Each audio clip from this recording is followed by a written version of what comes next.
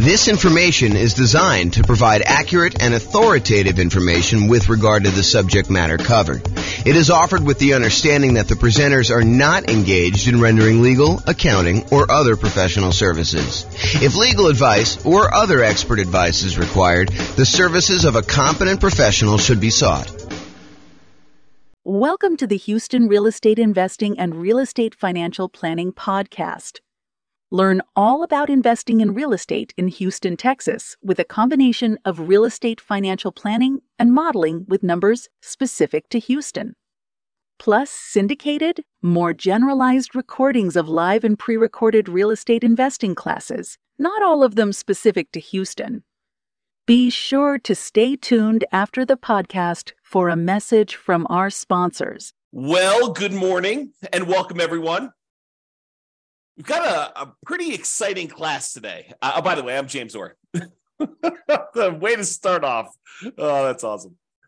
We got a really exciting class today. So in a lot of the other comparison classes, we've been doing these like once a week for the live versions.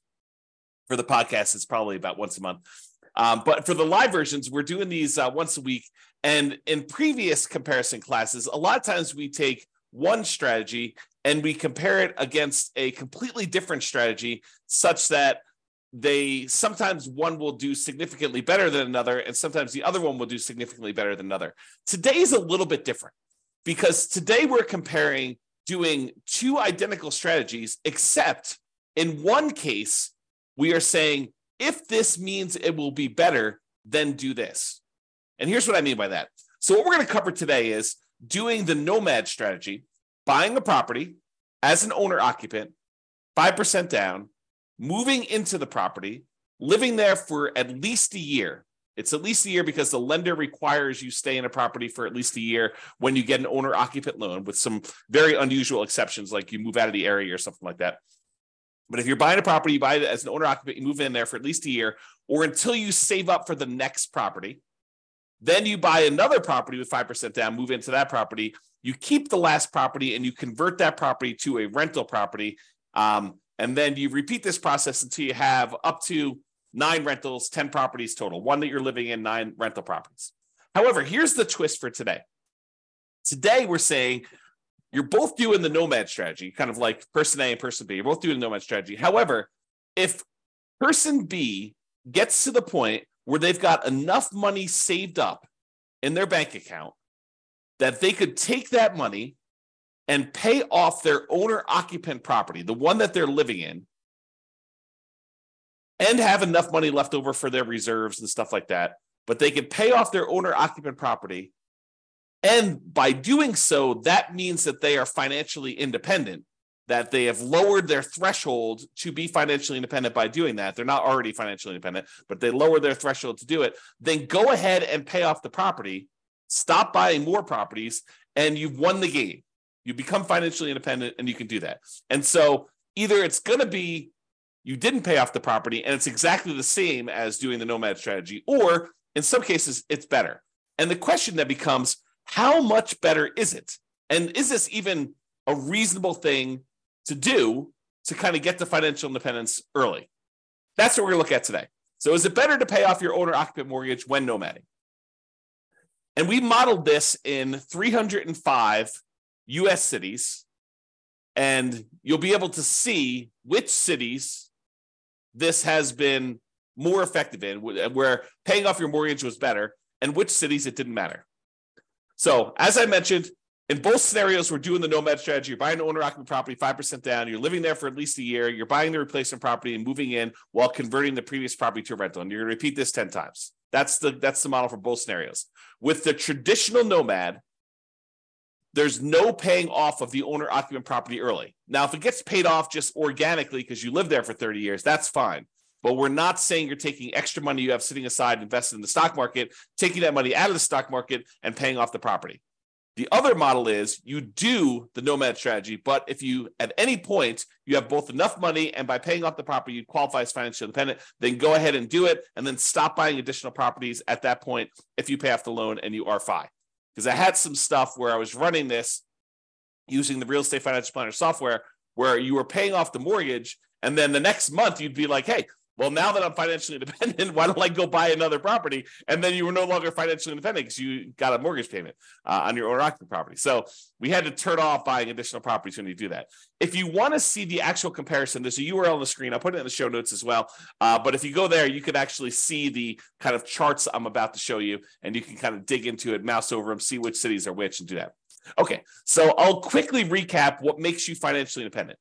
It is when your income from your investments exceeds your living expenses. And the income from your investments includes any net positive cash flow after all expenses from your rental property. So all the income from the rental, rent and any other income you're getting minus all the expenses, including vacancy, principal, taxes, principal, interest, taxes, PMI, insurance, maintenance, and management. So all income minus all expenses, any net positive cash flow after that counts as toward you being financially independent, plus any investments you have in the stock market or bonds or whatever else you have times a safe withdrawal rate. That also counts. Plus, if you have Social Security, which we didn't model in this case, that would count. Annuities would also count if you bought any of those. So you don't have any of that in this modeling, and any pensions you have. So all those count toward being financially independent. And the key point here is why this matters as to whether or not you pay off your primary residence, your owner-occupant property that you're living in or not, is imagine for a minute that you are thinking to yourself, okay, I need $10,000 in order to be considered financially independent and to pay all my bills. All my bills includes, my medical insurance, my car payments, if you've got one of those, all the maintenance on your car, all the gas in your car, all the food, all that stuff, including the mortgage payment on your property, and taxes and insurance and maintenance and all that other stuff. So all of that you can afford to pay on $10,000 a month, let's say as an example. But if you had paid off your mortgage and you no longer had let's just call it $2,000 principal and interest part of your payment, not the taxes, insurance, stuff like that, because you got that no matter what, but just the mortgage part of your payment, then you really don't need $10,000 a month to be financially independent. You really only need $8,000 a month at that time. And that's what we're saying. We're saying, look, if you can go pay off your primary residence, then you no longer need $10,000 a month to be financially independent. Now you only need $8,000 a month. And if that would, by paying off your mortgage, you get down where your other passive income we just talked about exceeds that $8,000 a month, then go ahead and do it. That's what we're saying here. Okay, so assumptions. Each city modeling uses the median home prices and the estimated rents on those properties. We did not apply any of our optimization strategies to improve cash flow. One of the things we're really big on, and we've covered a lot in previous classes and stuff like that, is the 88 different strategies to improve cash flow on rental properties. We did not optimize here. We're really just buying off-the-shelf properties that we didn't do a really great job of optimizing for. Now, the job income does vary based on what city you are, because if you made the same amount of money you did in Mobile, Alabama as you did in Los Angeles, and the prices of properties are very differently there, then it means that, in Mobile, you'd be crushing it, and in Los Angeles, you would not be.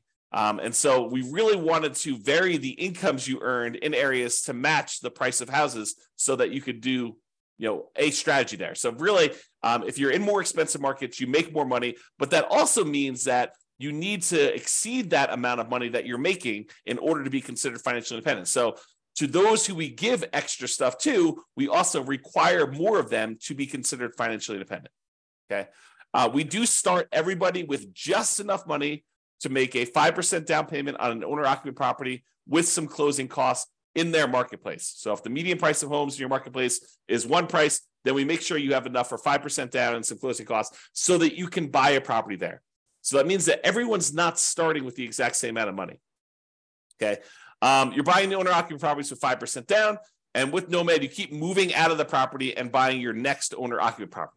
Now, when we do this, the interest rates when buying the owner-occupant properties, which is what we're doing here, is going to be 6.5% with 5% down. In addition to that, there is going to be private mortgage insurance because you're putting less than 20% down. And we do take that into account. Now, if they were buying rentals, which they're not, we would have assumed 7% for non-owner occupant properties with 20% down with no PMI, but we're not doing that in this particular case. We're also assuming that they're earning 7% per year in the stock market, and we modeled it out to 100 years just so that you could see the full length of all that stuff that you've got going on there. You can see all my assumptions in detail if you want to. You can go to realestatefinancialplanner.com/model and dig into your city and see the exact assumptions for your city in excruciating detail. There's a whole bunch of stuff there. Okay, so without any further delay, How big of a difference does paying off that mortgage make? Well, in 305 US cities, in 187 out of the 305, about 60% of the time, you would be financially independent faster if you paid off your owner-occupant property doing the nomad strategy. 60% of the time, you would be better off paying off that property. In 118 cities, it didn't make any difference at all. In other words, you never got an opportunity to pay off the property because it wouldn't have meant you did it any faster. It may still be fast because you're doing the nomad strategy, but it wasn't any faster for you to pay off the property. You would have been better off just kind of letting it go. You would have been financially independent in those cases, okay? So here's the chart showing you like when this happens in aggregate. And you can see for the ones where you pay off your owner-occupant property, it skews earlier. There's a whole bunch. Like these lines, these should be identical if paying off your property didn't make any difference because they're doing the exact same strategy. But we could see with the gray area here that because paying off the property does make a difference, we've moved a whole bunch of things that were out here as to occurring longer, like it was taking longer to achieve financial independence, and we skewed them forward such that a whole bunch happened a lot earlier, a lot faster. Bunch of cities, number of cities is vertical, number of cities increased earlier on so that you were end up being financially independent doing that. And you might ask me, well, how much faster? Is this like 1 month? Is this like 2 months? No. In some cases, it's like 10 years. In some cases, some really rare cases, like 1 or 2 things, it's like almost 20 years faster for you to have done this, which is crazy to think about. But that's the exception. I would say most of these are, 10 years or less that we're seeing here as being faster. And does it skew where like these things make a difference with only the most expensive properties? No, although I think some expensive properties actually made a difference. But no, it's happening right in this sort of meat of the market. This is $250,000 properties. This is $750,000 properties. So all of them are like the majority of them are between those two prices. So it shows you that this can make a significant difference a lot faster, not just like 1 month or 2 months, which is all the ones down here. The gray ones are the ones where it didn't make a difference at all, by the way. But these show you the difference between those. And you can see that some of them are pretty significant. Now, what about net worth?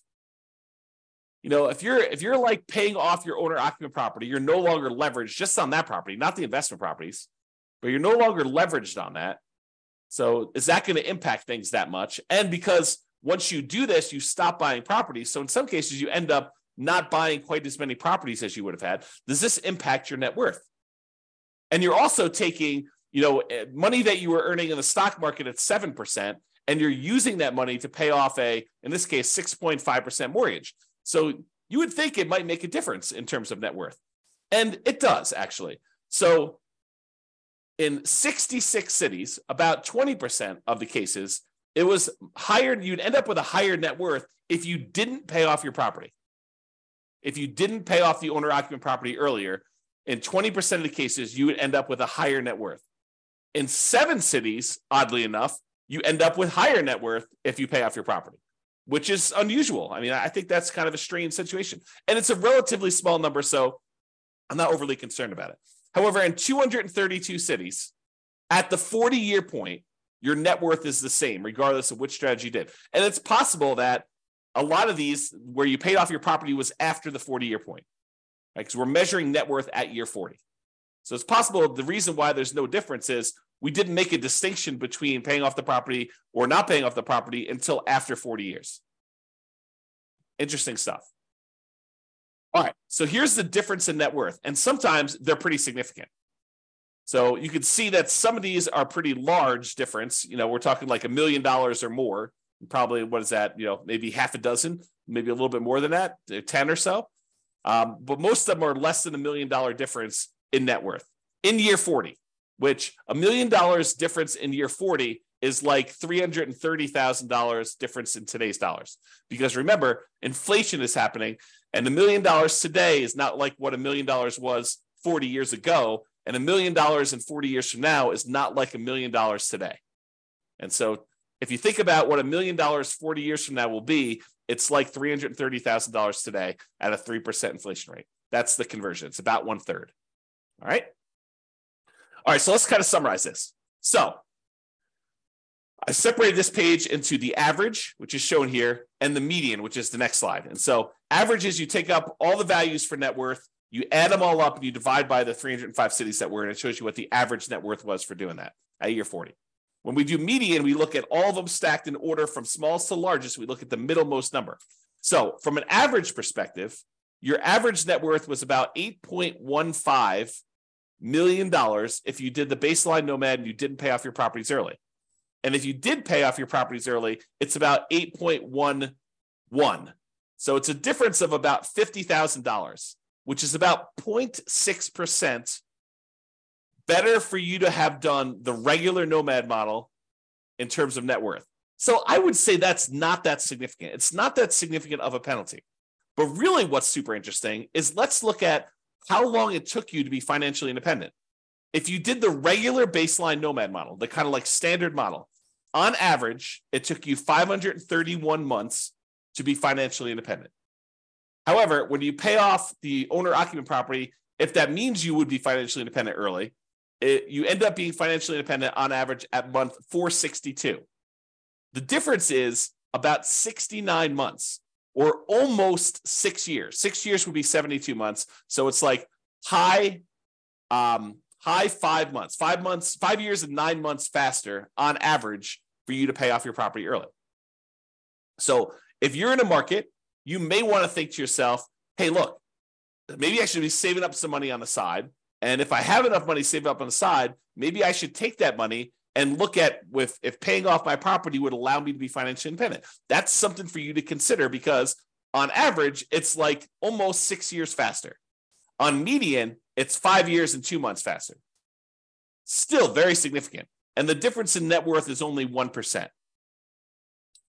Plus, by paying off your owner-occupant property, it makes you a little bit more rent resilient, a little bit more price resilient. Rent resiliency is how far rents can drop before you have negative cash flow.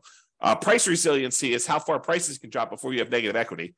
Debt to income ratio, because you're paying off a mortgage, so that gets a little bit better. Your debt to net worth, how much debt you have compared to what your overall net worth is, that's a little bit better if you pay off your mortgages. And your debt to your account balance, your liquidity measurement, how much debt you have to how much cash you have sitting in the bank where you can handle any type of monetary stress that requires liquidity, like not equity in your property.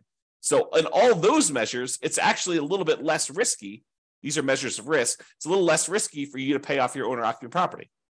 And you end up having slightly less in reserves because you're taking some of your reserve money and you're using that to pay off a property, which then goes into equity, and it's not as easily accessible. So that's the only area where it's higher risk for you to do that. Okay, and that's true both in the average and the median. It is less risky for you to pay off your owner-occupant property when you do that.